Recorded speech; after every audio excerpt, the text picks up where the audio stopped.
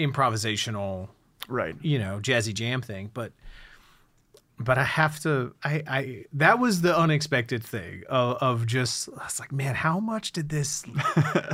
How much did it actually affect you? Right, not realize? right. Yeah. Like and I'm just like, fuck, man. I think that I've just been trying to write the Sonic theme this whole time. I just want the Sonic theme with real drums. That's all. Who doesn't really? That's all I wanted. Episode 12, recorded October 14th, 2021. So what are we gonna talk about this week, Robert? Oh, that's a segue.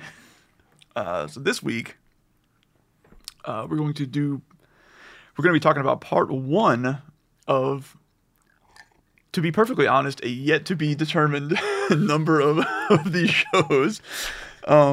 I initially said 3 the way I divided it up, but the more I look at the list that I've sort of tenuously put together, I'm not sure if it's going to be 3 or 4. It might be 4. At least it's not 17. It's not 17. It could be something along the lines of 45 hours, but I'm gonna cut it down to maybe like 10. Appreciate that. So not because that would be an unenjoyable 45 hours. It's just that's just a lot of listening. It's a lot of fucking listening for like 1 week. Yes. Like we're. Oh, for 1 week? No. So, video game soundtracks. Video games have soundtracks. There we go. Some people do not know this. Some people think it's strictly Pong doesn't have a sound. It's beeping. There's no soundtrack there. Pitfall didn't have a soundtrack. Oh, okay. It had a sound when you jumped over the when you jumped at all. Right. So, yeah. So this is. Oh, let's put it this way. A lot of times, up until like present day, when people in mainstream culture, typically like the news media, references video games, it's always to the tune of like, video games are huge these days, $1 billion industry. They've come a long way since Pac-Man. Okay. Still, 30 years later, see. That's been the thing for like 30 years, And okay. that idea is still very prevalent. Like, oh, so quaint. So quaint. So they say that like about like Ford. Like, like they say that about like the automobile. They've come a long way since the Model T. Right. They don't say that about any other industry. Yeah. They don't say that about, or any other of the entertainment industries. Yeah, because like what movie, come along, there was Citizen Kane, and I don't know. People do still call things the Citizen Kane of something else. So there is that, I guess. Well, you don't like talk about like, oh, movie theaters made however many billions of dollars or whatever. They've come a long way from the silent films. Right. Or it's become a long way since Thomas Edison's version of Frankenstein. Yeah. The talkies are really going somewhere. Yeah. I think these talkies might be here to stay. Yeah. We might finally be seeing a trend. Yeah, but there is, and that has to sort of be with just the sort of the association that people have of video games to children. Sure. And yeah, even though like people in their 40s, like even though those children are now us, yeah, and we're knocking on 40. I mean, people in their 50s, grew up with Ataris and shit. Right, yeah. We're not even talking about like, oh, isn't that cool? Grandma plays World of Warcraft or whatever. No, we're talking about that. We're talking about people who were kids when the consoles, when Nintendo and Atari, and they've just grown up. People who have lived their entire lives with video games in the mainstream, right, to some level. Right. It's still just this quaint little thing because there is some element of like childishness and immaturity. Absolutely. And right. At least in the perception of it. Well, also, there are perfectly valid reasons to think that, especially these days. Like, what do you mean? You can watch, Twitch streams of people playing Call of Duty and cussing at each other and calling each other, racial slurs. And there are absolutely many reasons to associate immaturity with video games that are alive and well and not showing any signs of fading. Okay, I see what you're saying. So, but also like video games are like bigger than they've ever been. It's a weird thing. Right. I guess that's also sort of a like. We should also preface this like I am and have sort of always been way into video games. I'm right. I'm not the person that I know who is the most into video games by any stretch, but I'm like way.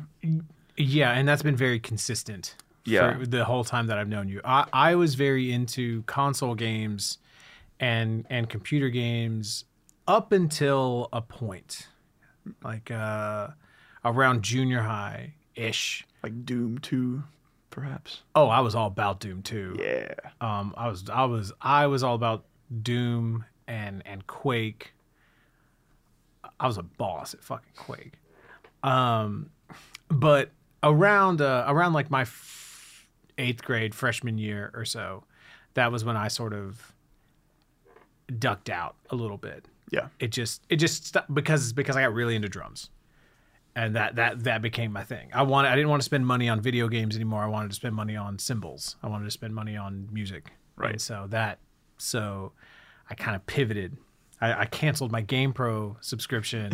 Modern fucking drummer. Your boy, modern fucking drummer, the king of thrash metal drumming. They know what they're talking about. I always thought you said crash metal drumming. I mean, you'd never. Also, sure. Yeah. Which is funny because Vinny is not really a thrash metal drummer. Yeah. But whatever. The drum media coverage of metal music in the 90s is another. Yeah. Also another episode. Yeah. Another piece of bullshit. But yeah. So like my perception of it is very sort of, I'm a filthy casual, I guess. Like, there was a time for you, and then that time ended. Yeah. That's it. Yeah. Because you can say casual today, and it's like it has an entirely different connotation, right, to other things. Yeah, it could be that you play 1 billion hours of a phone game. Sure. Like you spend all your time on a phone game with like microtransactions that you put money into every day, and that's you're still casual in a stupid sense, Yeah, it is kind of weird. Like what crosses the line for you to identify as a gamer or for you to track as a gamer? And I think that's really what changed when I'm talking about myself. I can articulate when that changed. Right. For me, whenever I stopped caring about being good at the games in relation to my friends and shit like that. Yeah. And I stopped caring about what new games or new this or new that or whatever, But I mean, I still play Skyrim. I still play, I've logged my hundreds of hours in Skyrim and Fallout and, and BioShock. But it serves a purpose in my life. It's not a craft. It's not it's not a thing that I go to for skill build, or you know what I mean? Like it's not something I'm, Or it's not even like a persistent hobby. It's just a thing that every once in a while you're like, okay, I'm gonna be really into this for a few weeks. Yeah. And so, but yeah, so you made 2 playlists. You made one that's on Spotify. Yeah, this is really like one big playlist, but I had to divide it up because some of this stuff isn't available on Spotify. Right. So there's half of it's on Spotify and half of it's on YouTube. Roughly, yeah. And I listened to it. I listened to it today. Okay. It was just immersed today, and I like have to say that I'm extremely curious to any of your impressions here, and I have reasons. Okay. But yeah, go ahead. Well, I have quite a few. They're not as, because it's been, like I said, I've been tracking drums. It's been a really, really hectic week, so I didn't have time to listen as deeply as I would have liked to. If there's one to not listen as deeply to, it's going to be this one. Okay. So, but I am thoroughly amazed at how unique and enjoyable and unironically fucking good all this music is. Yeah. So that's cool. That's the first thing. Cool. Good. I'm glad. is that this shit is undeniable. It's just it's like this is you put all this together. And it's like this is some of the best music I've ever heard in one place in the past year. Like this is all Sweet. so well put together. It's so well performed. It's so well composed, and it's unique. It's very engaging, but it's also so damn enjoyable to listen to. And I don't know that there's any other style of music that gives as much to you as the listener and asks for as little. Yeah, okay. Because you don't have to, because it always has such steady like tempo, and like it's so whatever, like the variations in it are so consistent, or the things that are varied in such subtle ways, is what I mean. So overall, it's consistent. So there's part of the reason that is the case is because you got to think about this is stuff that's playing over Right. a video game level that you might be repeating for hours, right. if not days. So it has to be written in such a way that it can be like immediately, something can grab you. It can be recognizable. It's like an earworm, but it needs to be repeatable endlessly, really. Right. And not get old. I mean, it inevitably does, but within reason, it needs to not get old. And still be enjoyable and still be impactful, because some of this stuff is written with the game in mind.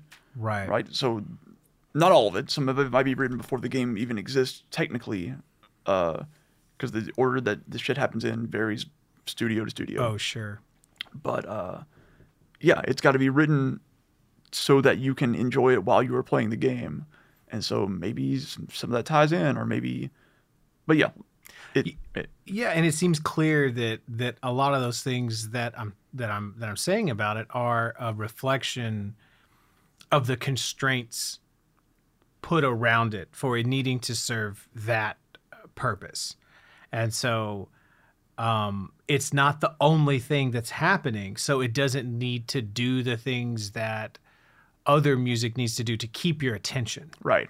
It doesn't need to be as dynamic. Right. It doesn't need to, have a lyric that engages you emotionally. It doesn't need to have a part that's like so fast and so heavy and this so intense. It doesn't need to do all that. Totally. Because that's what's happening visually and sort of interactively as you're playing the game. So the music is almost like like the balm that's sort of the lubricant.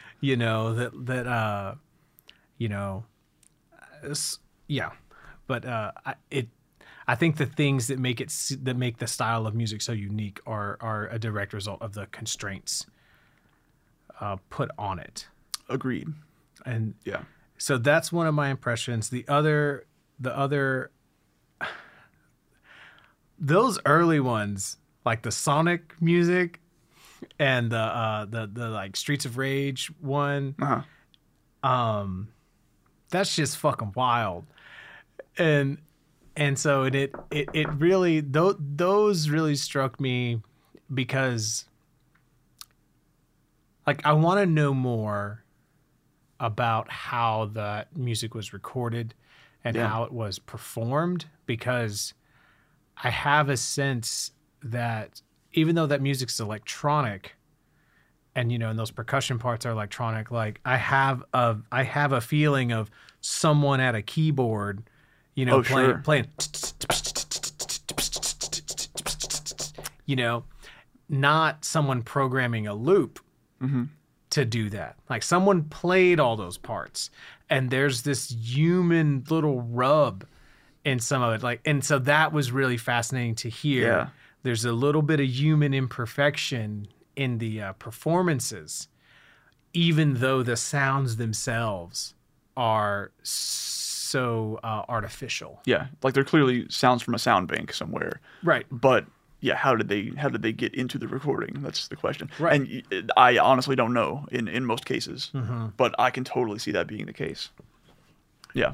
And so that's so like there's that, and then there's also the aspect of like I have to wonder how much, because so much of this music, I mean, I was consuming it because I played so many fucking video games from, you know, like the age of like 6 or 7 to like the age of like 16 or 15 or something like that. So it consumed hours of my day every day, Right. more or less for that time period. Right.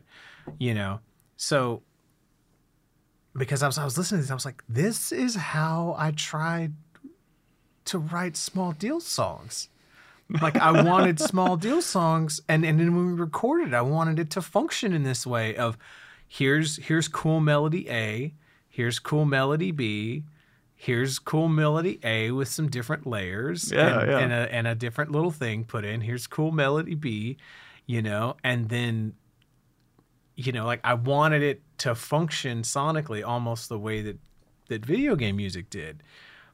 And then live you take and you stretch it and unwrap it so that it's this big improvisational, right, you know, jazzy jam thing. But I have to, I that was the unexpected thing of just, I was like, man, how much did this, how much did it actually affect you? Right. Yeah. Like, you know, and I'm just like, fuck, man. I think that I've just been trying to write the Sonic theme this whole time. I just want the Sonic theme with real drums. That's all who doesn't really? That's all I wanted this whole time, and I didn't know.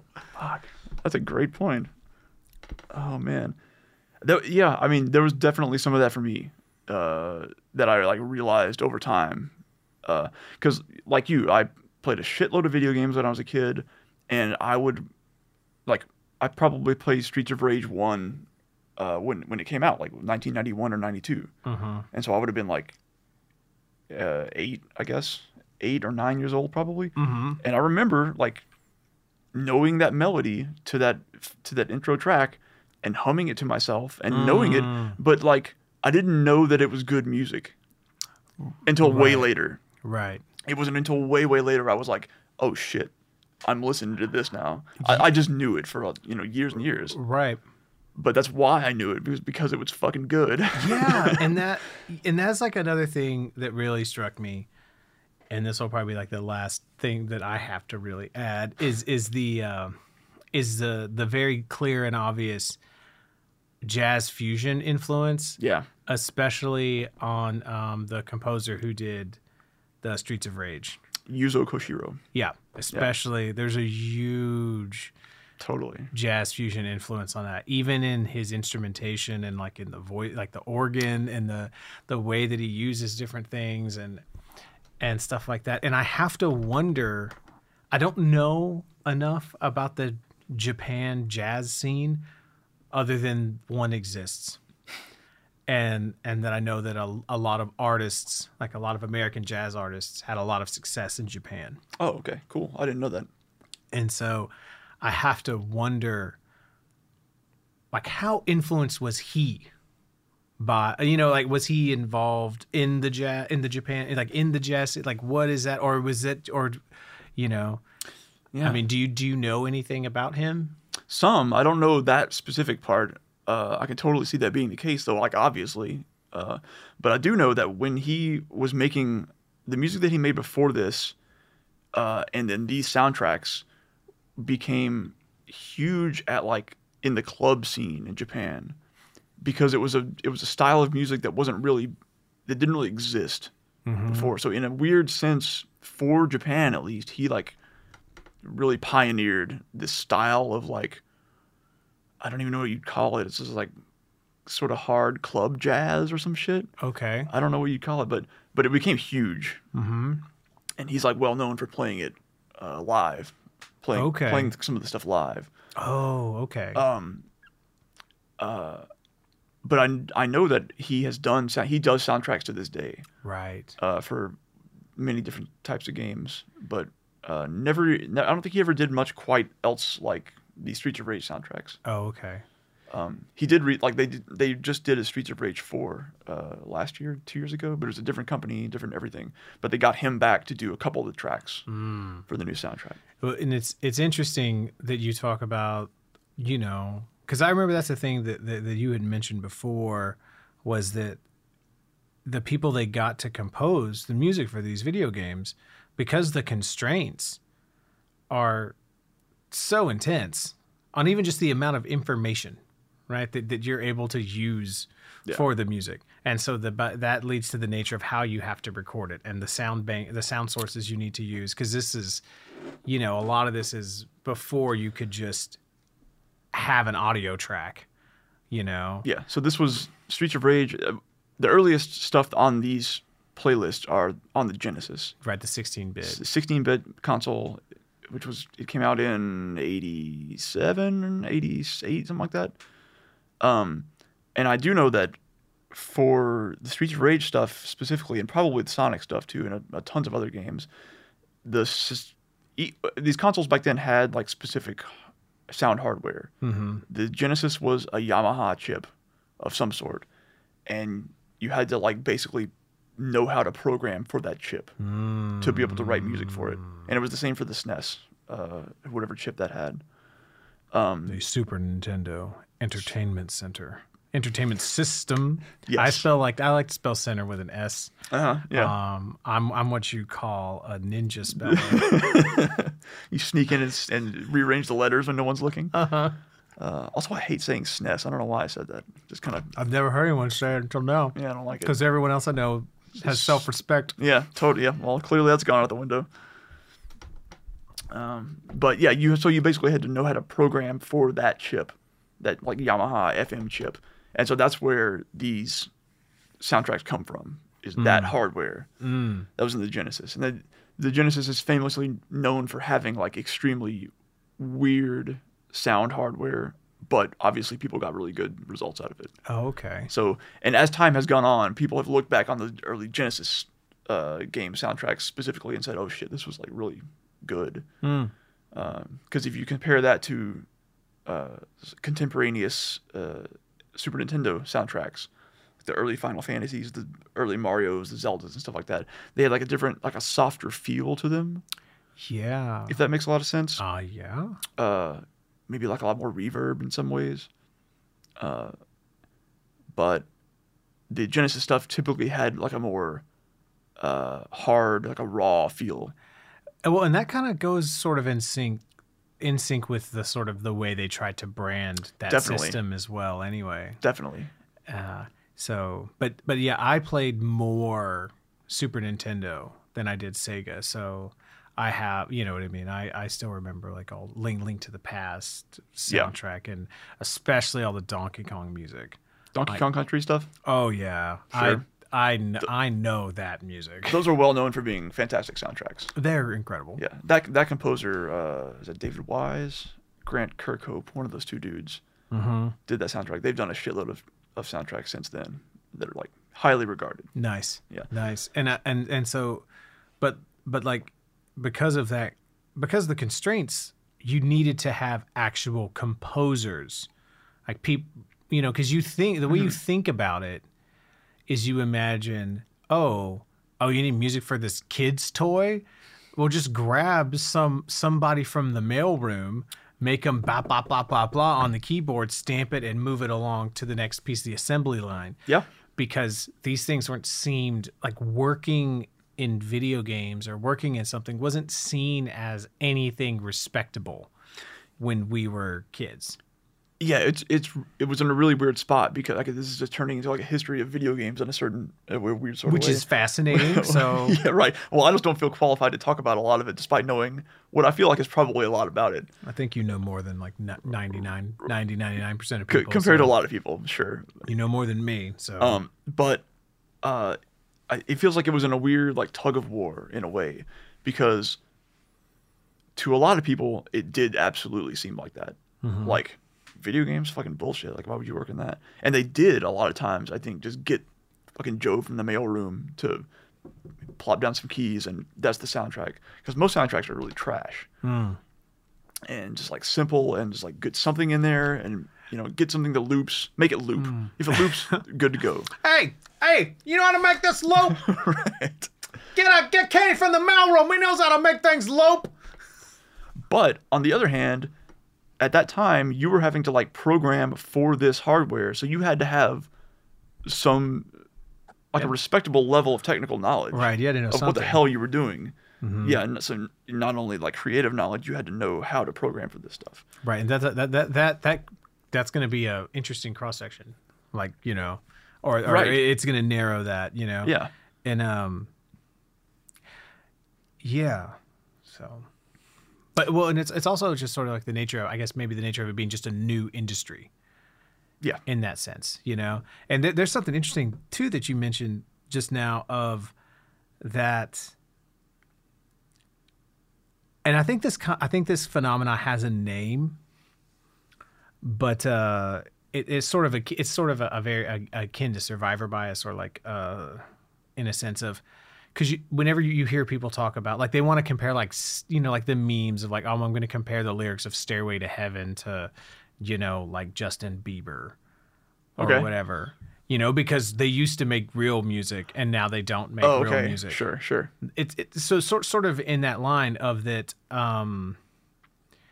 you know, when you're 20 years removed from something, the stuff that is still known is usually going to be the best stuff that has had the most impact.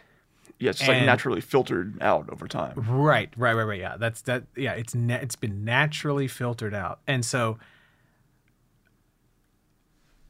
whereas we don't know what is happening right now in 2021 that's going to be relevant 20 years from now. Right. But we know what happened in 1991 that's still relevant now. Exactly. And so to grab random piece of culture from 1991 and compare it to random piece of culture from 2021 as if that's even possible right. in any way, right, is just foolishness, and it's just a way for you to try to sling some of your bullshit and try to devalue something else that you don't understand, or that's just not for you. Yeah. But so, because you mentioned, you know, like, well, there were lots of video game soundtracks that were trash. We're talking about, you know, like you're talking about like some that are really good. That doesn't necessarily mean that like that everyone who has. It doesn't mean that, like, oh, well, this is just a treasure trove genre, and any game, any cartridge you plop in is going to be a musical masterpiece. Right. And we've just all missed the boat. Yeah, someone didn't discover 2 weeks ago that, hey, video game soundtracks 30 years ago were fucking awesome. And now let's go check them all out. That's not the case That's at all. not. Yeah. It's you know, like, I'm on a slasher movie trip right now, like watching like Friday the 13th and stuff like that.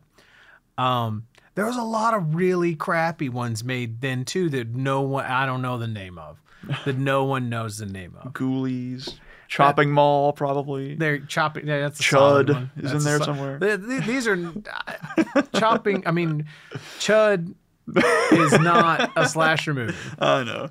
I'm just thinking about VHS covers that I've seen at the fucking video store now. Sure. Yeah. But Fright Night, very good cover. That's a solid one. That's a great one. You know, Elvira. Oh hell yeah. Elvira. Aftershock. I don't know. I'm just like pulling up mental images. Did you see that Elvira news? She fucking came out as a lesbian for the past 20 years. Oh, good for her. Yeah, she's had like a partner in secret. Fucking wild. Very cool. Isn't she doing?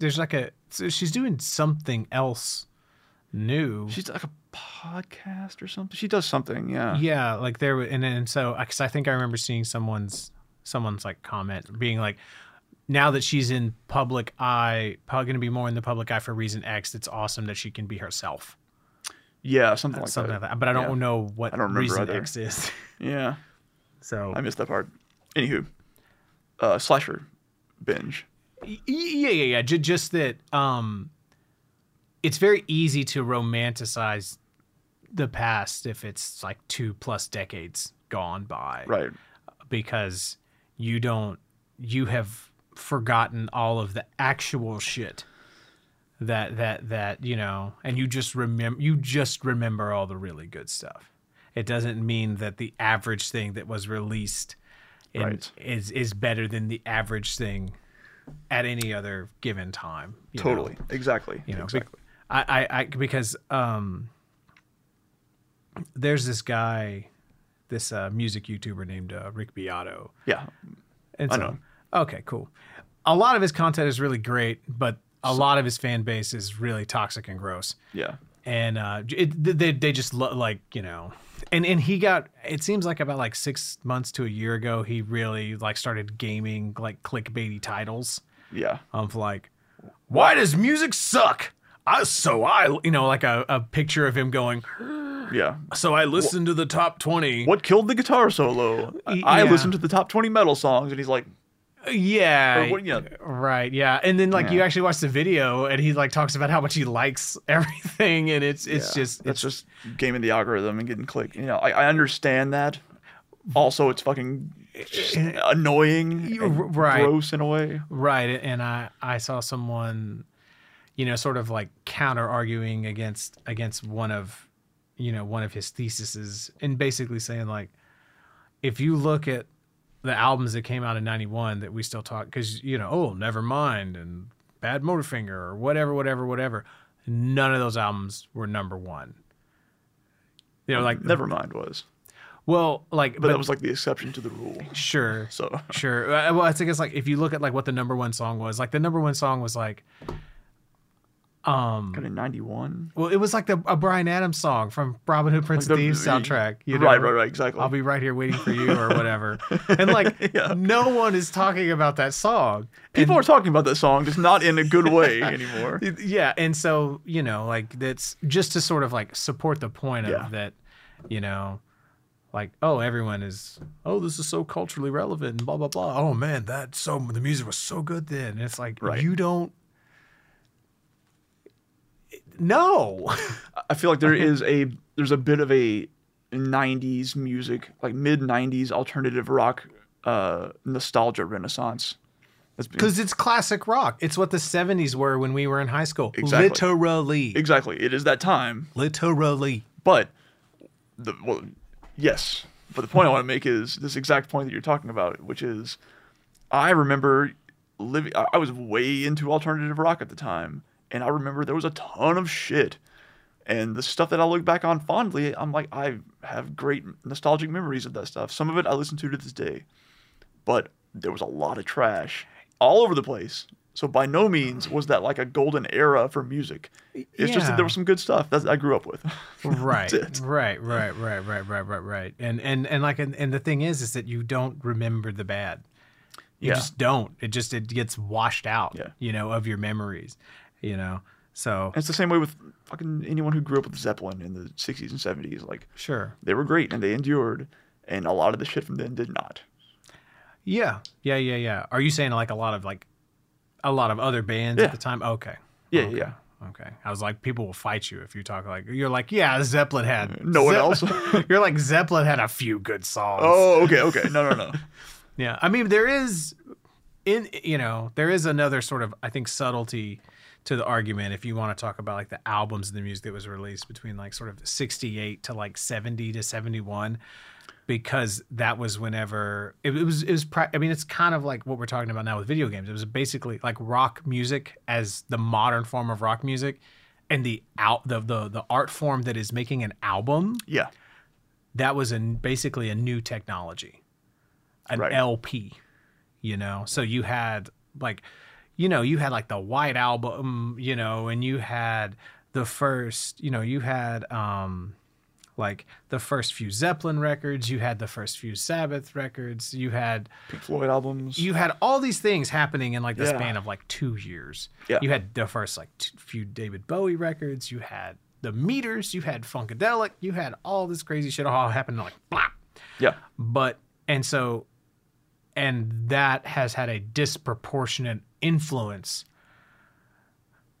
than any other random 2 years, I guess you could say. But it's because it's at the beginning of a new medium, if you will, which is albums that are not collections of singles. Yeah. It's, so. Yeah, that makes sense. But that's my hot take on that shit. So, but yeah, so you have Streets of Rage. Yeah. And so, Koshiro, is that his last name? Yeah. Yuzo Koshiro. And so Yeah, so all that shit's fucking wild, especially the first four on the playlist. So what's the difference here? The first four are from the first game, Okay. and they have a slightly different sound than the second. Yeah. And Yeah. so how far apart were these games? Less than a year. Really? Yeah. Wow. Turns out games can come out very fast. If you're making them 30 years ago.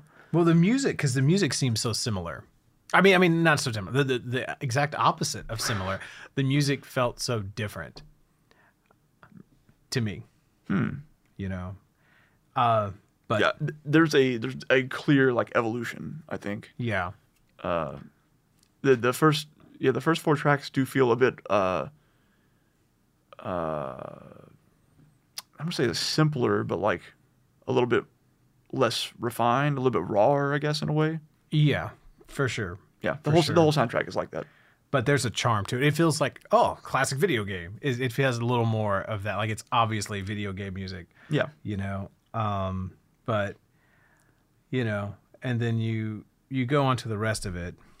But So I have notes of various types here, but I wanted to specify sort of why I picked the stuff that I did pick. yes, And so I can just run it down real quick. I have a few songs from Streets of Rage 1, I think twice as many from Streets of Rage 2. I have, thinking about it in chronological order, I guess, I've got a song from Sonic 1, from a couple from Sonic 2, and then a handful from Sonic 3. And those all came out 91, 92, 94. So also right, boom, Yeah. boom, boom, incredibly fast after each other. I've got a few from Castlevania Symphony of the Night on there. And when did that come out? 97. 97. Same with Final Fantasy 7, which I have a number of on there. And those came out on PlayStation? PlayStation 1. Okay. Yeah. And so, speaking of technological like flashpoints, PlayStation 1 Right. had CD audio. Right. Which was the first console to have that. And you can tell. Yes, you can. You can tell. There's a huge sea change there. It feels like it's 20 years It difference. really does. The only thing that gives it away is the drum sounds, Yeah. because there's still definitely programmed drums. But that's like a real guitar. Like someone's playing Totally. a real fucking guitar on Absolutely. that, whatever. The dude who You know? the dude who most people these days would probably know as the guy who up until recently was the producer of the Street Fighter series, which has gone on from this time period until now. He back then worked for, I think it was him, maybe it was somebody else, maybe it was Swery or somebody. Shit, maybe I'm getting my stories mixed up. Either way, the dude who played the guitar on those tracks recently did an interview and like spoke about them for the first time since he's done them. He's been in the public eye. He just like never talked about it, I guess. Okay. No one ever asked him or something, or didn't realize it was him, something like that. And he was like, and not on this song, but on a couple of other songs on the soundtrack, the guitar is like very noticeably like an not even a quarter step out of tune, but like an eighth step out of tune. It's just a little bit. Uh-huh. And he made a series of tweets recently where he was like, I'm so embarrassed at how terribly this sounded. It was so out of tune when I played it. Because it's like this, it's this big solo throughout the whole song. And it does kind of sound like shit in a way. But it's also like, you kind of feel like maybe he meant for it to, because it's this like gothic, you know, you're in a castle, you're killing demons. Right. Like maybe it was meant to sound weird. Right. And so it kind of works as a result. That shit's fascinating. But he was just like, yeah, I really fucked that up. I'm sorry. That's so great. So yeah, That's so great. very much a man. real guitar on those tracks. That's so great. That there was like this really great on like one of the Dime Vision DVDs of Dime just talking to himself in the mirror with the video camera, talking about how amazing imperfect music is. Oh man, It's great because he's talking about how someone is like you're trying to, like you're trying to get the note and you can't, and you can't quite get it, or you're like so fucking and you overshoot and you're sharp, or how like you listen to Sabbath and those guitars are a little out of tune. And they kind of sound like shit, but it kind of works for what they're doing. Exactly. Yeah. Totally. Yeah. And it's just this really beautiful, sort of just. I don't know, like a love letter to imperfect art, and it means something coming from a dude like that. Like if you can't, because he was like, you talk to like Terry, you hear like guys like Terry Date or whatever talk about him in the studio, and they're like he would be, he was able to hear shit. It's like, no, dude, that was fine 20 takes ago. And he's like, no, it's not. Right. Because there was one thing that he didn't, you know what I mean? So, anyway. Absolute perfectionist. Right. But so hearing someone who that has those tendencies say it's all right to be fucked up sometimes. Right. Yeah. And just, and I mean, and that's a thing that I've sort of, I've come, that's my whole like recording philosophy that I realized, or my whole hot take on it is that, everyone says they want a perfect, like they want a good sounding record, right? Right. But you don't. You want a unique sounding record. Yeah, you want a record that sounds like you. Yeah. And and how do you get a unique sound? You have to introduce variables. Right. And so you gotta turn those knobs a little bit. Yeah, so putting, like playing a real fucking guitar that might not be all the way in tune, that's going through a bunch of like physical effects or whatever that, or putting a bunch of fucking mics on goddamn drums in a fucking weird ass room. True. That's so many variables. True. And so or not if you or not playing to a click track or things like that. Like they introduce. Now the thing is the music still has to function. Like it can't just be so imperfect that it doesn't function. Right. It's got to serve the greater artistic point, right? Like, so having a guitar solo that's a little out of tune in like a scary fucking demon slaying video game, it fucking works. You can kind of see how that would work. So, and then no one realized it for a long time that it wasn't intentional because no one asked the guy, I guess. There was one of these tracks though, one of these Castlevania tracks that like almost made me mad because of how they programmed the drums. Oh yeah, because it was just stupid. What the placement, the rhythmic placement? Yeah. I know which one you're talking about. Yeah, because I was like, am I hearing this wrong? Because like, what the fuck are they doing? Yeah, yeah. And I'm like, goddamn fucking guitarists. Goddamn, like. And that's another thing that like sort of sets the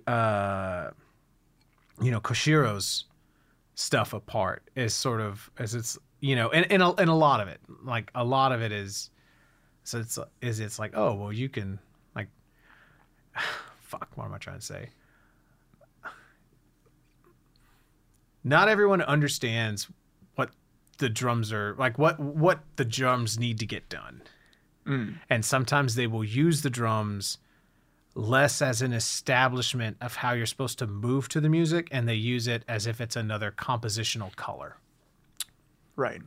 And that takes away the groove of the music, so to speak. And that definitely happens in that track. Right. Absolutely. Because you're like right, trying to figure out how to like think about it really. Right. And like and I'm like listening to it and I'm like, man, I just want to like, and it's like gip it, gip it. Yes. Gip it, and it's but I've worked with guitarists and like or people who like program a drum track for you or something like that, and they have that approach, and it's like, it's cool because sort of like they're thinking outside the box compositionally, but it's also like it's almost like I wrote a guitar track and I just had it going, and I didn't even have it playing notes. I just had like, all right, go chicka chicka chicka chicka chicka chicka chicka chicka chicka chicka. It's like, oh no, you wanted a shaker. Like you didn't want a guitarist, you wanted a shaker. Let's see if I can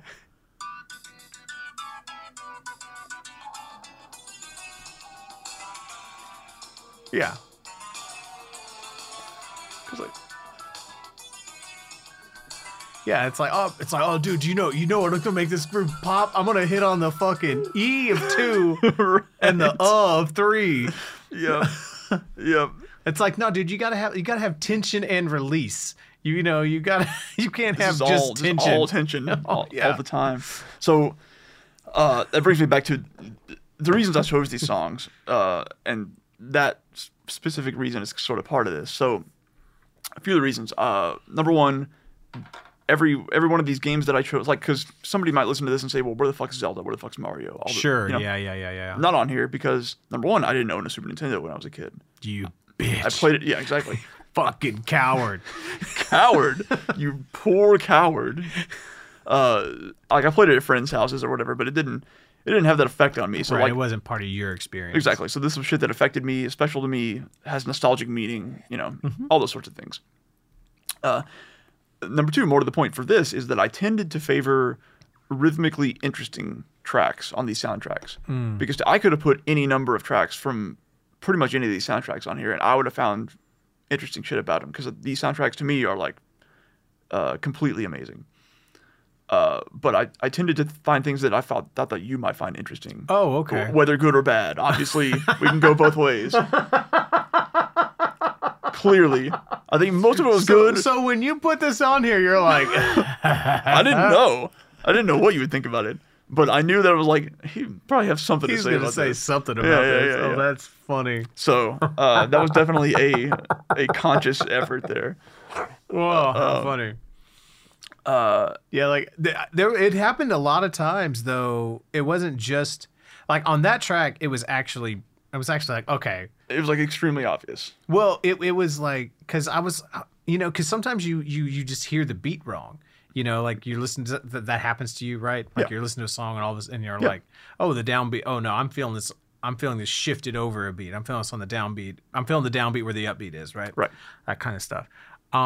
That happened with a number of these tracks. Yeah. And then, and then you just sort of key into the melody and you're like, oh, okay, there it is, right? Like, stop listening to the snare, listen to the melody, and then there's the phrasing, right? But, so I thought that had happened when I was listening to this one. I was like, oh, no, okay, hold on. If I could kick this shit back, hold on, let's go back. Go back to the beginning. And then I was like, listen to the melody, and I'm like, okay, yeah. I was like, there it is. There's the phrasing. And I'm like, oh, fuck you. What is this? What even is? Stop. So yeah, so along that line, like I said, there were a lot of other tracks on here that I could have put on here, but they just weren't as really interesting in some ways, because some of the stuff that I put on here, they can function as music on their own. It felt like most of this stuff really did. Yeah, most of the stuff I chose partially for that reason, because some of the stuff is just like background ambience that I still, in my mind, identify very heavily with like those games and having played them and all this stuff, but they don't really lend themselves well to like, let's talk about this thing, because there's really not a lot going on there. I understand what you're saying. Yeah, right. You need, any good score has a certain amount of incidental music. Yeah. That is just sort of not... You don't have the theme of Star Wars playing the whole fucking movie. Exactly. Like every time someone goes to open their mouth. Every time anybody fires a laser, draws a lightsaber, it's just the fucking main Star Wars theme.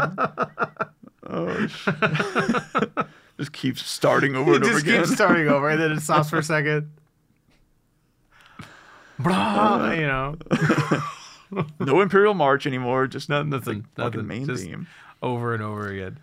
And yeah, the final reason was these were just good songs, good tunes. For sure. On the whole. For sure. And so Castlevania came out in 97. Yes. Okay. That is crazy. Yeah, that totally makes sense, because of saying that the PlayStation had CD audio, because there's such a huge jump there. Right. And you'll see as we go forward with these other shows that I have planned out, there are very clear like delineations. So like most of the 80s, nothing had soundtracks because there just wasn't room to do it on the cartridges. or whatever. Like arcade games had soundtracks. Oh. Home shit, like virtually never had soundtracks. Really? Very, very rarely. Just like in the title screen. Sometimes. Yeah. Like sound effects maybe, but even then you'd have sound effects that like played over each other because there were only so many sound channels to work with. Oh. So sometimes you'd have to have stuff cut out to have other stuff come in. Right. So you just couldn't have music playing. And then there were like other things that came along, not over here so much, but like the Amiga or shit, Commodore 64 had more soundtracks. Fucking Neo Geo. Yeah. So the Jaguar. Sorry, Jaguar's trash. I'm just. But yes, it was more powerful, but it was trash. I'm just. It had an Alien versus Predator game on it. I wanted to play. It was widely regarded as being pretty good. But so are you telling me that a lot of prevalent NES games did not have music in them? NES games a lot of times did. Okay, because I thought this was going to be like you imagined your child. you're remembering your childhood wrong. Yeah, so I say 80s. I should really say like the pre-NES era because the NES came out in 85. Okay, but most of the stuff that people think of as 80s console games like Ataris and Intellivision and ColecoVision and all this shit. I see. I tend to think of video games starting with NES. In America, for a lot of people, they did. I'm a filthy casual. Okay. So yeah, NES onwards. The NES and the Mega Drive. What's the Mega Drive? Sega's console around that time. Oh. Before the Genesis. Oh. Or I'm sorry, Master System was the first one. Master System was the first one. The Mega Drive is what the Genesis was called elsewhere in the world. Oh. Interesting. So yeah, from then on, you had soundtracks a lot of the time. And then up until the PlayStation came out, they kind of sounded a lot like the Streets of Rage, the Sonic soundtrack. A lot of like MIDI and FM synthesis, stuff like that. FM, what do you mean? FM synthesis What's is like... FM mean in that context? I don't think it... I mean, maybe it does mean frequency modulation, just like FM radio does. Okay. I don't know for sure. But it's just like this style of... I don't know enough about it to give you a good answer. Cool. Really. I think it's a counterpart. It's a counterpart to MIDI. Okay. Is what it is.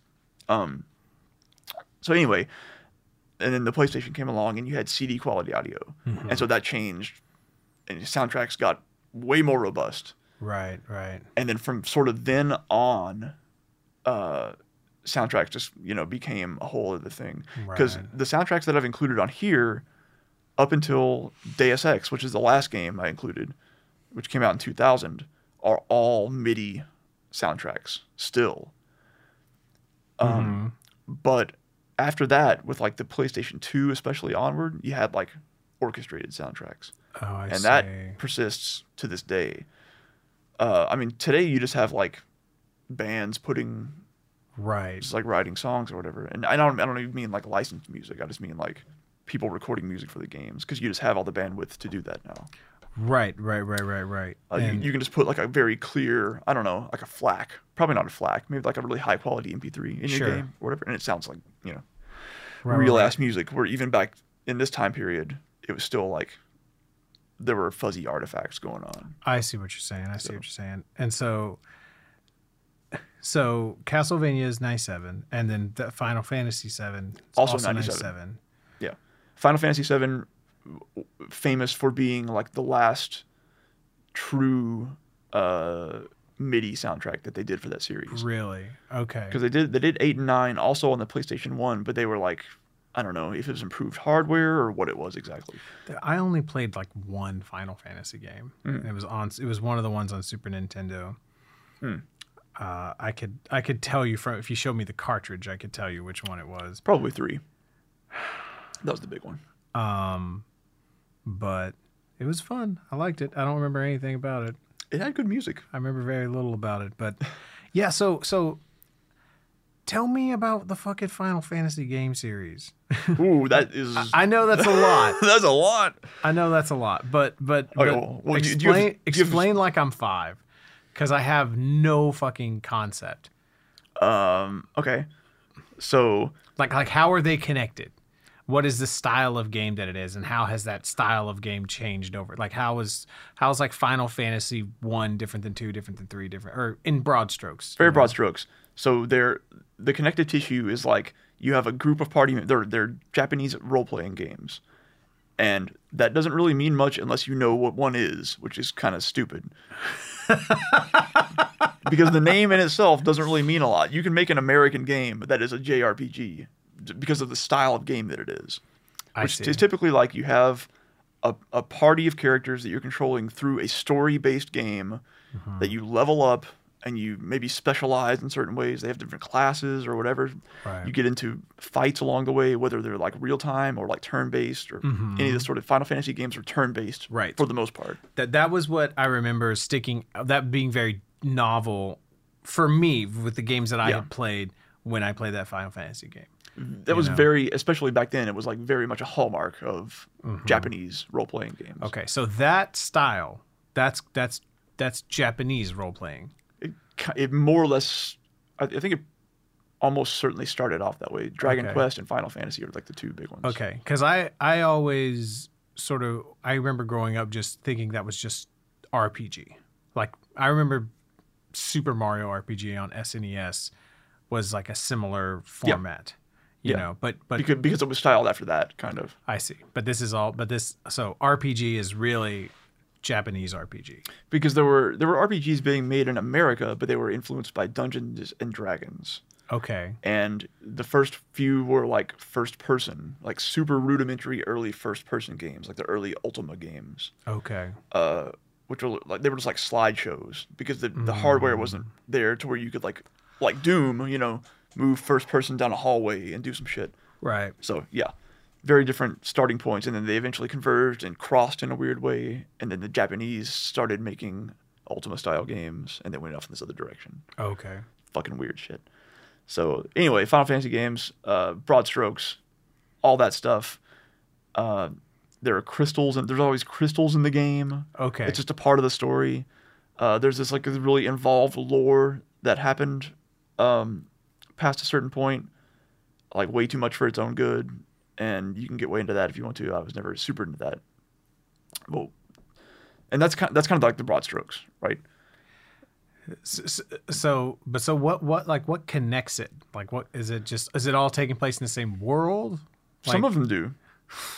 Yep, exactly. Generally, the fuck, man. This is like the Halloween of series of fucking video games. You know, it's even less connected than that because there's no one antagonist following you throughout. There's no Michael Myers in Final Fantasy. It's like if they kept going with the Season of the Witch premise. Yeah. So I don't know if you're familiar.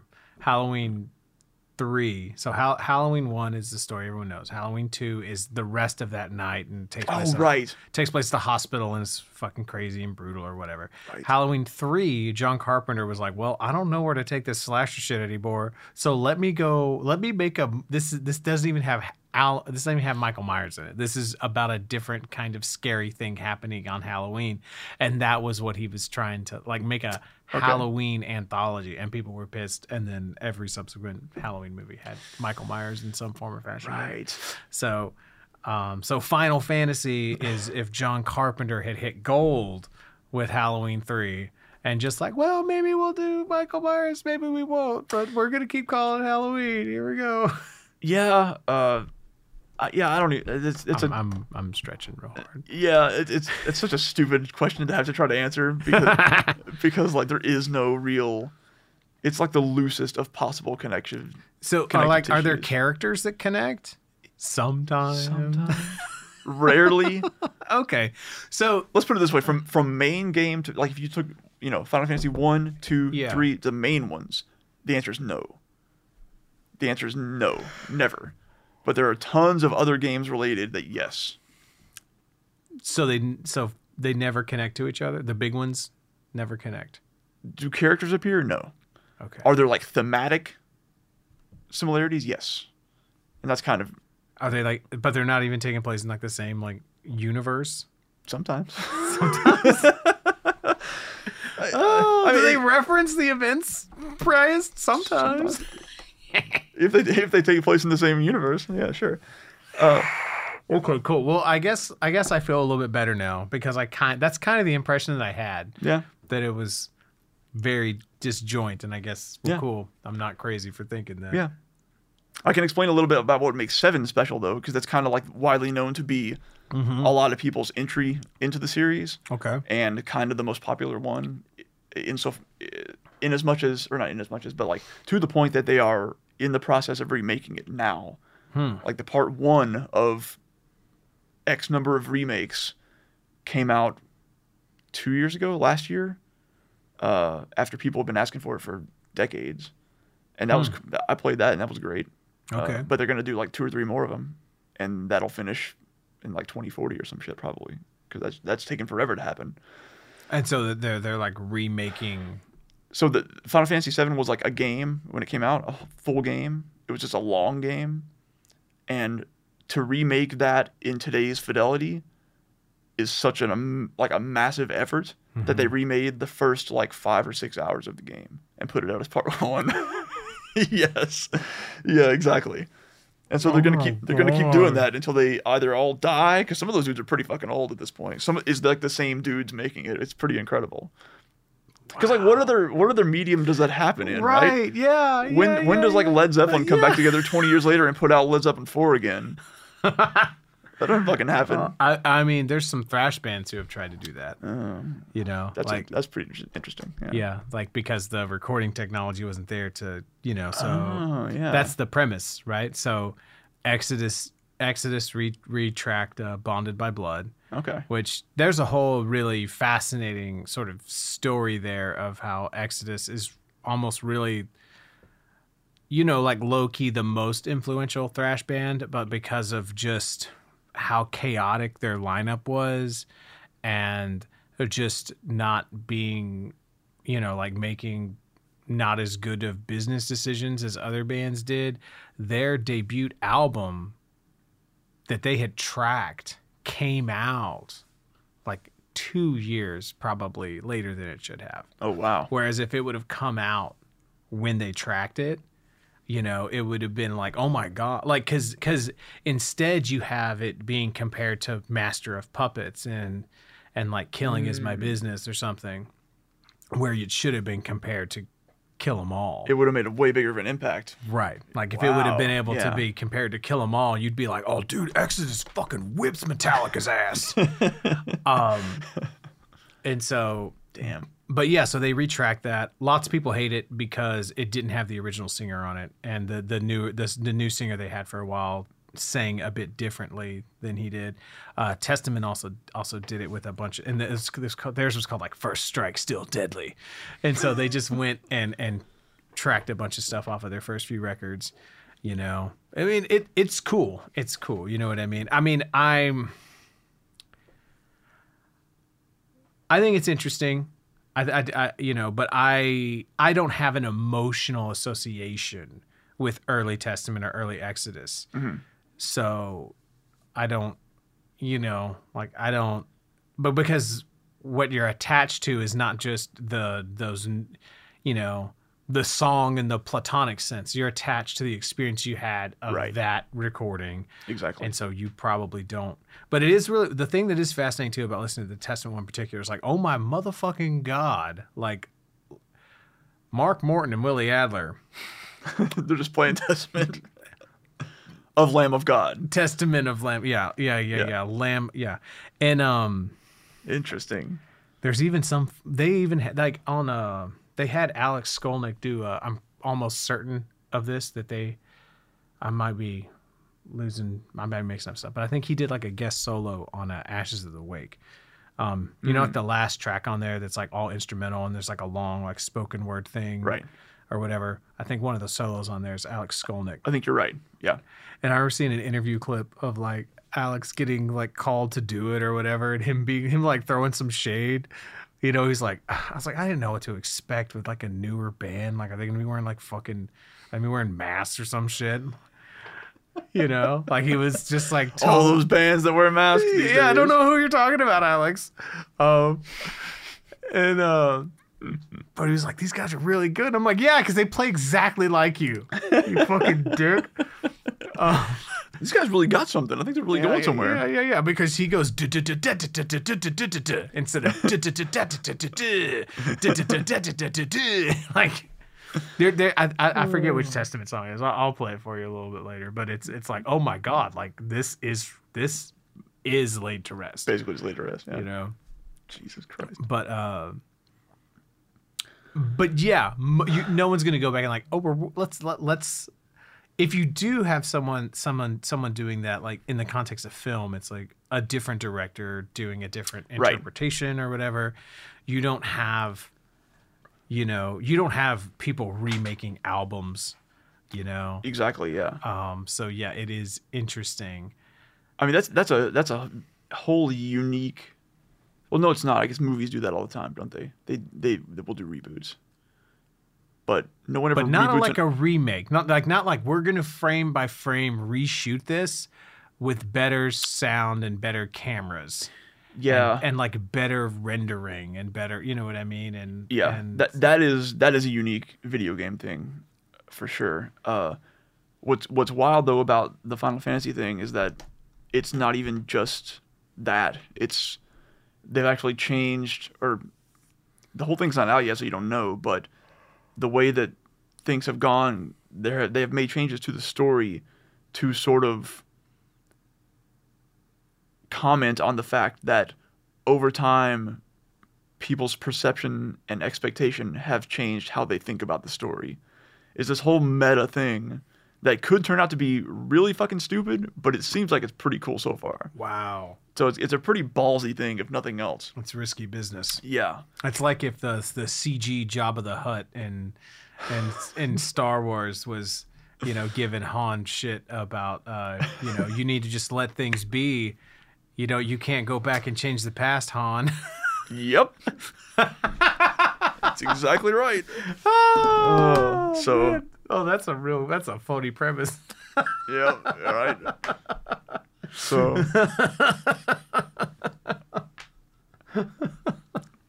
fuck. So that's basically what's happening there. Anyway, long story short, the game was really important for a lot of reasons, and it's very, very good. And it happened to have one of the best soundtracks. Probably my favorite soundtrack, bar none. That soundtrack, is this the whole thing? No, there are like 90 tracks on this track. Okay, cool. Well, thank you. And there are like 10 on there, maybe. There's more than 10. Okay. But thank you for your editing prowess. Yes. Because 90 is a lot. Yeah. But this is what blew me. What struck me about this was just how all over the place it is stylistically. Yeah. And how well done all of it is. And there's all sorts of these weird little influences and whatnot, like on I don't know how to pronounce this, but Aerith's theme. There's almost like a hymn, like the melody is. It's like it kept like I was like I couldn't quite put my finger on it, but I was like, it reminded me of like some old hymn or something. Then he did his fucking job, because that's exactly what he's supposed to be going for. Well, there you go. Now, the one that really cracked me up was this. The last one? Yeah. Yeah. That's the outlier on that soundtrack. For Is sure. it? Yeah. Is it? So, do you know why it cracked me up? No. Oh, okay. I thought. No, I would love to hear that. All right. I thought maybe you. So the whole soundtrack is nothing but like MIDI the entire time, and then you get to this final track, and this plays during the last boss fight of the game. Okay, cool. I'm not fixing to play that track. No. Okay. And so it goes off the rails with like symphonic weirdness and choir, like this really staccato choir coming in, and they're all speaking Latin. And yeah, so I want you to. So you listen to that. Maybe you want to take your headphones off.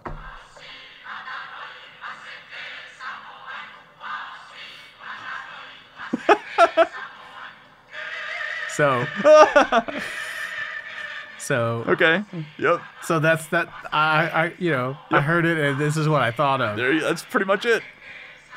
What is that? It's the soundtrack Nice. to the original King Kong versus Godzilla. Man. Dude, I wonder if that's a direct reference then. That could well be. it might be. Dude, Akira Ifukube was a badass motherfucker. The guy who did all the Godzilla movies. So yeah. Interesting. So now there is a little interesting. There's a little tidbit there. I have both versions. Now that version right there is in the American version, but the music, the score for the American version and the Japanese version are different. For those films. Okay. But that song might be the same in both. I would have to double check. It did say that was composed by Akira Ifukube. Yeah. Man, I'm blanking. There's a Godzilla podcast I listen to a lot, and I'm trying to like split the difference between saying his name, how it's pronounced, or how it is spelled, and how they. And my brain's just not doing a good job right now. But yeah, I'm curious to go look now and see it if he has given if Nobuo Uematsu is the guy who did the Final Fantasy VII soundtrack. Mm-hmm. If he has ever made reference to that explicitly, I'd like to know. Yeah, because it that's pretty fucking spot on for that first part. It's pretty there. But the song, I don't think we said, the song that we're talking about is One Winged Angel from the Final Fantasy VII soundtrack. Yeah. So, yeah, like, I mean, it's a ripper of a track. Yeah. Yeah. That's it. I mean, it's certainly in the same, if vibe were a fucking key, songs in the key of vibe. So, right. But yeah, so this dude has done, I don't remember which if he has been there the whole time, but he has done most of the Final Fantasy soundtracks over the past like 30 years. And he's got like a rock band that he's been touring with for like 20 years, playing this shit. Wow. With a live band. And I would love to go see him. He's like super old, but he's still doing his thing. It's pretty fucking cool. But yeah, nice. he's like one of the best in the biz for sure. He's okay. known for being incredibly talented. It's really fascinating to me that it seems now are these two guys, Koshiro and this cat, are they outliers, or is it like really common for these composers to have a live component? That's a good question. I think it's probably more common than not. And yeah, that feels different than what I would expect, because I don't think about like John Williams or Hans Zimmer or the guys from Stranger Things like having a fucking rock band or like having a band that they go and tour with. I mean, John Carpenter does. Yeah, he plays bass, but he's weirdo. But yeah, man, like what one thing does John Carpenter do like fucking anybody else? Right. So, but also that's kind of a different, like, Williams, that's symphonic music though, right? They don't really do, and this isn't symphonic, but it's also not rock music. It's like something weird. I guess I just mean in someone who's, or even like a Danny Elfman or whatever, like someone whose job is to score. Yeah, is to sit in a room by themselves and orchestrate, compose, music to serve a purpose, to serve someone else's art in some capacity. Right. And so you don't think about. I mean, the guys in Stranger Things did have a band, but you still don't. I guess I've never heard. Shit, what's the guitarist in Radiohead's name? Wrong guess and wrong dude. Shit. Anyway, he scored a lot of films, and I don't think I've ever heard him go on tour and play his film scores. Or like Mark Knopfler has done a shitload of films, like did the Princess Bride score. I don't think I've ever heard him do the Princess Bride score in concert. And who does he play with again? Dire Straits. Thank you. I should have just known. Yeah. Oh, Robert said a name I don't know. It's probably related to the Dire Straits in some way. Probably so. But yeah, so maybe that makes more sense to me. Is like, yeah, guys who have done that, who have like scored a film. Right. You don't hear them go and play in that. Whereas like these guys will go play this shit live. Right. Yeah, and that's. I wonder why. Yeah, that's an interesting question. It's really fucking interesting. Yeah. Yeah. I guess another point to everything I added on here, except for Deus Ex, are all Japanese composers. I guess they are. Yeah. Castlevania, the Sonic games. What about this Buck Bumble though? Yeah, so that was like that's just a sort of example of the stupid shit that just happens sometimes for a game soundtrack, or for only the title sequence specifically. I don't know where that fucking came from, but it sort of had a weird resurgence over the past like 5 or 10 years of people going, "This kind of fucking rocks. It's kind of a bop, you know, or whatever." This kind of fucking rocks. Yeah. Like, hey, remember the shitty game from like the 90s? Yeah, this is kind of cool actually.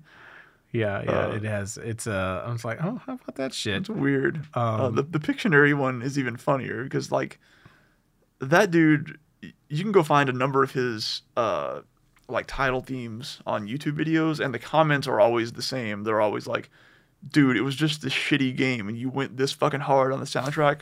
What are you doing? What's the matter with you?" Because like the comments on this Pictionary, this is the Pictionary for the NES, and the title theme just like rips. It just fucking goes places. Yeah, and it's just Pictionary, and so all the comments are just like, "Dude, it was just Pictionary. Fucking chill." But and a lot of his other videos are similar. Don't be such a tryhard. Yeah. That's amazing. Oh, that's great. So sometimes you just find weird shit like that.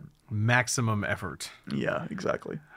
And so the only one we haven't talked about is Deus Ex. Yeah. And so this came out in 2000, you said. And this, man, there's a fucking vibe to some of these tracks, man. Yes. This was like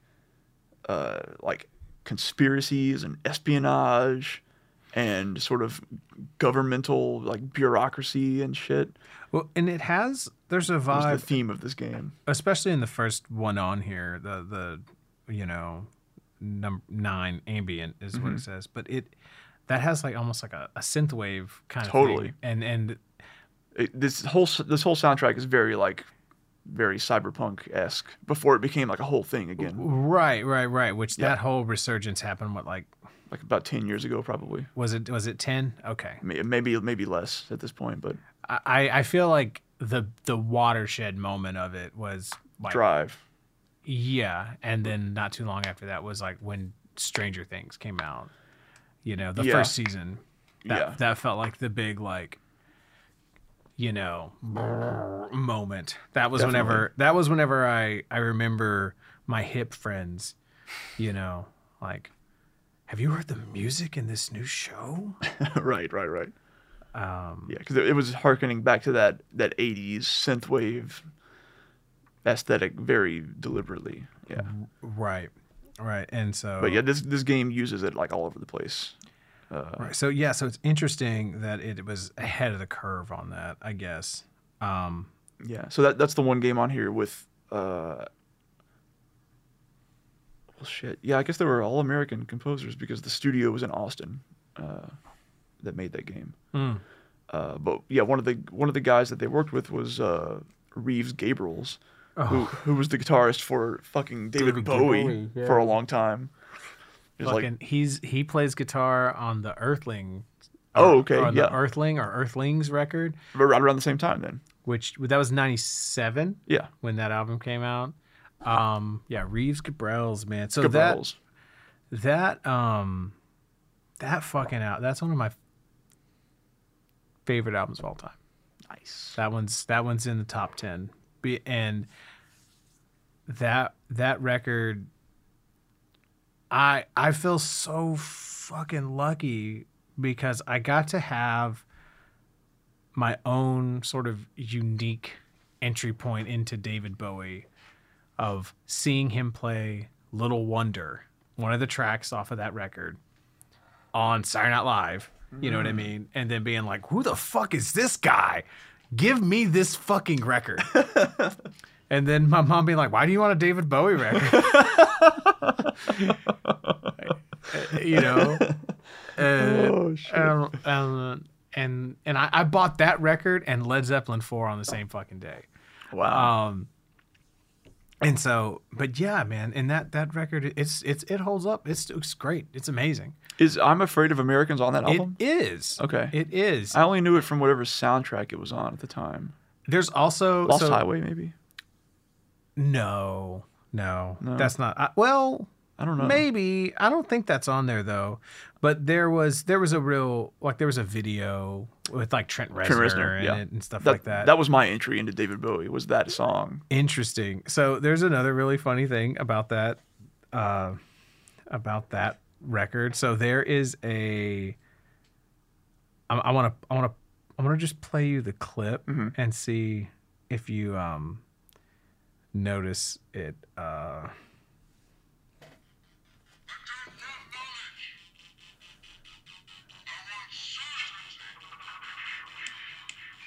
That sound familiar at all? It does, but I can't place it. So, it's the last track The on that yeah. the whole thing. Oh.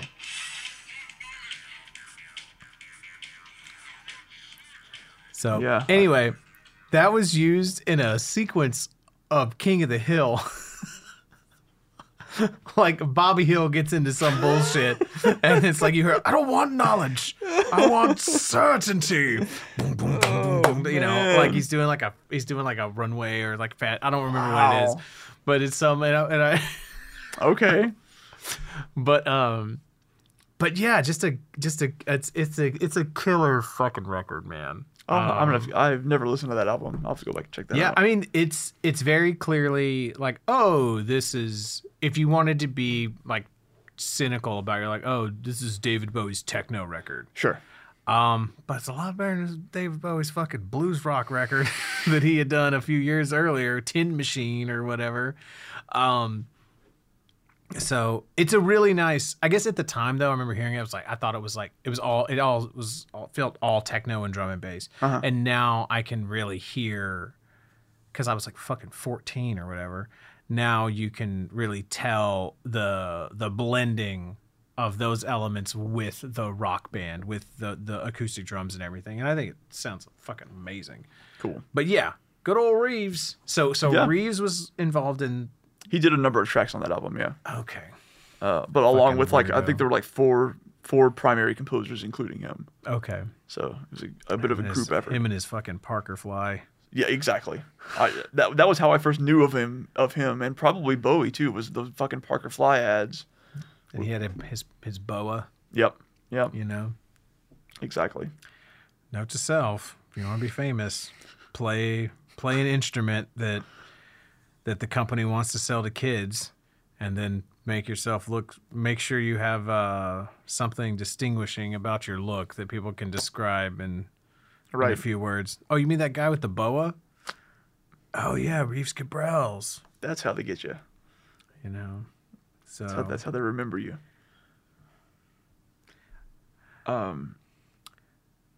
But yeah. So and this was another PlayStation game.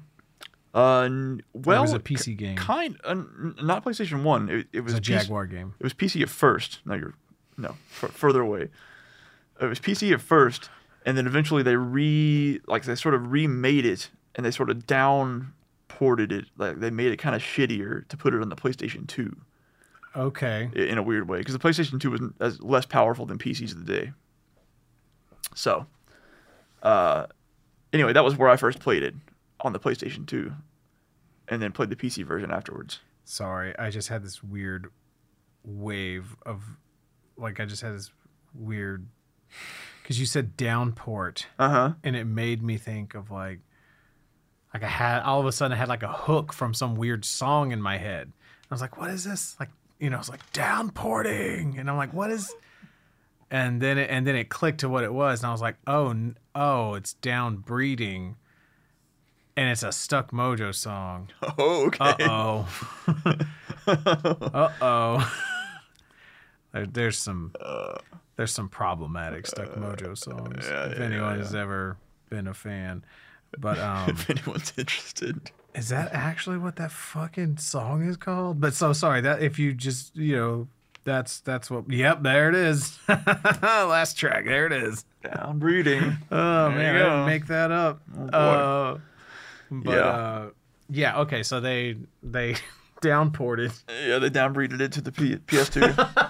I don't know. I guess that checks out there too. Honestly. No, because I know the lyrics to this song. It's different. Okay. Well, I don't know what that means, so never mind. They have other tracks on that record, like My Gun Control's A Steady Hand. Yeah. The most glaring thing. So this is again this is a record, Pig Walk, which Devin Townsend produced. So it sounds amazing, and I remember that. Yeah. And he has there's some cool backing vocals that Devin does that are just amazing. But there's one song on here, like there was this weird thing that happened in the mid to late 90s where all these metal bands were really mad at grunge. That whole chestnut, Yeah. And it's like, we're the alternative to the alternative, and like all this kind of shit. And so all the verses are just him talking, like making puns and talking shit on all the alternative bands, like you can paint a silver chair and you can do this and that. It's top shelf cringe. Oh boy. But there's a few good songs on this record though. Pig Walk. Anyway, whatever. Downporting. Fuck. God. It's exhausting to be my friend. I just and I understand that. Oh no! I got to think about Stuck Mojo for a few minutes, so it was worth it. Yeah, it's. I was thinking about fucking Stuck Mojo like a day ago. No, you weren't. Yes, I was. Do they have an album called Rising? They do. So I was thinking about the Doors lyric "Mojo Rising," which he says, in I forget what song that is, but it made me wonder if they somehow pulled that name from that lyric. I doubt it. Because Jim Morrison just goes "Mojo Rising" like 10 times in a row. The cover of that record is a championship wrestling belt. I remember this. Yeah. I remember this. And there's songs about like pipe bombing political buses and shit like that. Like there's a song called like "Crooked Figurehead," which is about Bill Clinton and shit like that. Which it's like, yeah, dude, yeah, politicians suck or whatever. Yeah, like no politician is absolutely clean, sure. But I don't know, man. There's like when you get like mad enough to I don't know, man. I mean, at the time I was like, oh, that's cool, because I really liked Pig Walk. But I got that record. I got Rising because it was like, oh, it's the next Stuck Mojo record. And I listened to it a lot, but I just didn't like that vibe as much, right? Because it like reminded me of my uncle that was telling me that like fucking Bill Clinton like was like literally a demon and shit, right? And so like there's there's like a whole like there's a difference between being like, man, I didn't vote for that guy, fuck that guy. Fine, sure, whatever. But like, no, this guy is like evil. Yeah.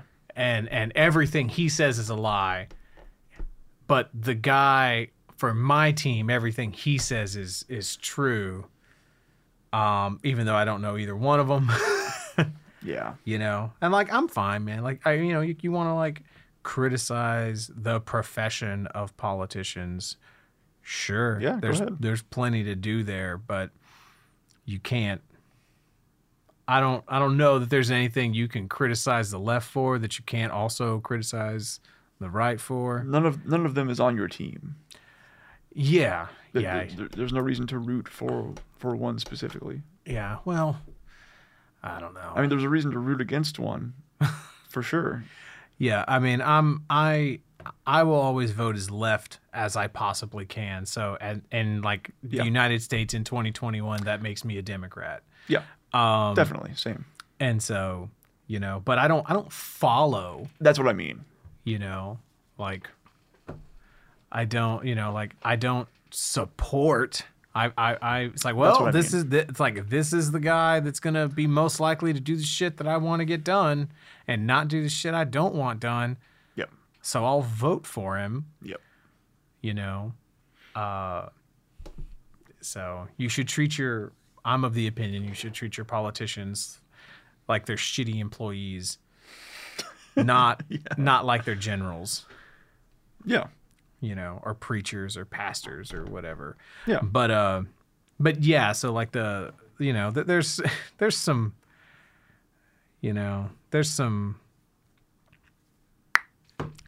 there's some primo triggered white dude lyrics on those Stuck Mojo records. But then they're like, well, I'm going to get a black guy to sing them. So this is okay, right? Right. Weird. So, but it's just, it's very like triggered white dude, triggered white dude lyrics.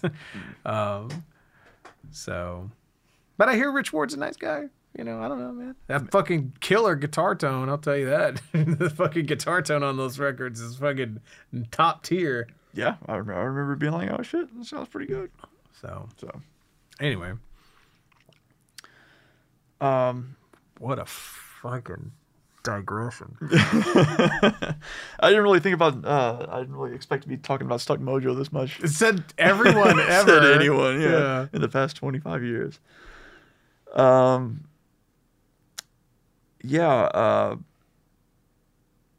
guess.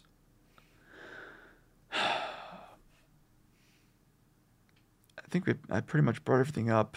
I think we sort of covered everything that I wanted to cover. I guess a couple things that we didn't really touch on very well, kind of did here and there, but like the I guess we did cover that.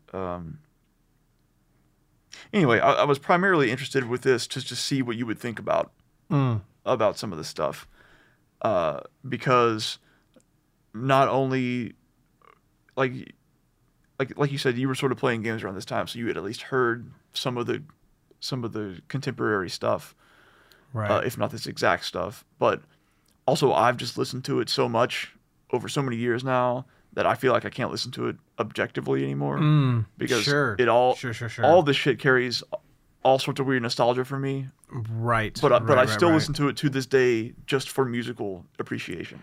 Yeah, I mean, I think I'm going to keep listening to it and maybe and try to make like some sort of more detailed observations, because I wanted to do that. I just didn't have time. Yeah. This week. And I got it to you kind of late too, so. That's true. And then I was like, I'm not going to like fucking make notes on my phone while I'm driving.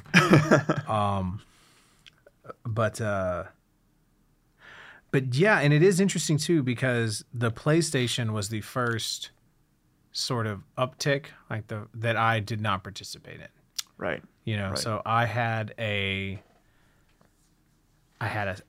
was one of those kids. I had a Super Nintendo and a Sega. Fucking money bags over here. Richie Rich over here. Yeah. For real. No, it's just... my mother was really traumatized by the death of my father, and so was I. So if she could like do some shit that would like make her fucking kid smile, she did that. So I had more shit than I should have had. But it's what led to me being the kind of music fan that I am, because I was able to collect music. I was able to, scrape the shit out of my leg on this desk. I was able to, I was able to, go down all those rabbit holes. I wasn't just stuck with the music that came across. But right. But anyway, I did not I did not get a PlayStation. I had a PC, so I got involved in early PC games, not early PC games, but like Doom and shit like that, especially the first person shooter stuff. Yeah, yeah. And then the next, I didn't buy another console. Like Xbox 360, probably. Yep, that was it. Yeah. That was it. I think that was probably the case for a lot of people, really. Like fucking, 15 years later, because I wanted to play Fable. And so like these things on PlayStation, just totally. Completely off of my radar. Right. So yeah, this is it's really interesting, and then and I guess like I said earlier, that is the thing that really just struck me, is that how just unironically, no nod, wink at the camera, oh well, this is some of the most engaging and interesting music that I've ever heard, all put in one place. Cool. In several years, you know what I mean? It's sweet. It's because it's just so objectively good. But I mean, okay, whatever. So much music is objectively good, right? But it's interesting, it's novel, and it's engaging. Yeah. But it doesn't. It's doing it in the nicest way. It is, because lots of stuff is really artistic and really engaging and all that sort of shit, but it's asking shit of you. Yeah. It's like, hey man, you only pay attention to this, Yeah. But there's levels of attention that you can pay to this music. You can I am only going to listen to this music, and there's enough layers and depth there that it will be very rewarding for you. Right. Or it can just be on the background, and it'll be nice, and it'll be fine. And that's honestly, I think that's what's kind of blown my mind the most about it, is that was one of the things that really drew me to funk music and the jam band scene and whatnot, was that there was at a show like that, there's levels of engagement, and all of those levels of engagement are accepted and encouraged. Right, they're valid levels. Yeah. It's, you can be totally upfront, oh man, I'm just trying to absorb what these musicians or these personalities are about. I'm really into this person, a little, almost like a celebrity kind of thing, right? Right. Or you could just be dancing your ass off, or you could just be, I'm really digging the musicianship, or you could just be chilling in the back, vibing by yourself, or you could just be outside and it's background music to you having a fucking conversation, and all of those are encouraged, right? Whereas at a metal show, there's really only one way that you're supposed to be engaging in a metal show. Yeah. And the front man is going to yell at you if you aren't doing that one thing, which is you need to be moving your body violently and screaming the lyrics to the songs in some way. Yeah. At a lot of metal shows, you'll get explicit instructions on how you should be moving. Yeah. And those levels of engagement are, I mean, everyone still does all that. Yeah. But it's you're oh, I'm being a wuss, or it's but that whole idea was something that I really, really liked, because I liked the idea of being able to perform perform a service to the audience, in a sense of hey man, this can be whatever you need it to be. Yeah. Right? If you really want something with depth to fucking chew on, then it exists at that level, and you can keep digging and you'll find all those layers. If you just need to fucking zone out and fucking nod your head and be entertained or whatever, then this is for that too. If you want to have some background while you're fucking talking outside, then it can be that too. Right. So that's the unexpected connection to listening to this music is how much it's oh, well, this is this is what I was trying to write, But I mean, you saying that makes a ton of sense though, because that's in a way that like some of those engagement methods were like exactly what they were going for, right? They were going for the thing where you can just kind of have it going in the background, and it kind of keeps you going. Mm-hmm. But turns out some of this shit was actually really good music, and you can go back. Like, I don't know how much of that. I'm sure the people who wrote it wanted to write good music, right? But right. But a lot of this shit is like actually legitimately like I want to listen to this a lot. Mm-hmm. And I don't know if that was the intention when writing it. Right, yeah, like I want to make this as good as I have time to make it. Right. But this, this isn't like my fucking Beethoven's Fifth here. Yeah. Like, like this isn't my White Album. This is, fucking Wandering Ghosts. Like it's moving on, Yeah. And so yeah, like, and I mean, and I also wonder too, because I know that Michael played a lot of video games. The guy who co-wrote all the Small Deal stuff. Right. So I know that these things, I imagine these things are a big influence on him as well, in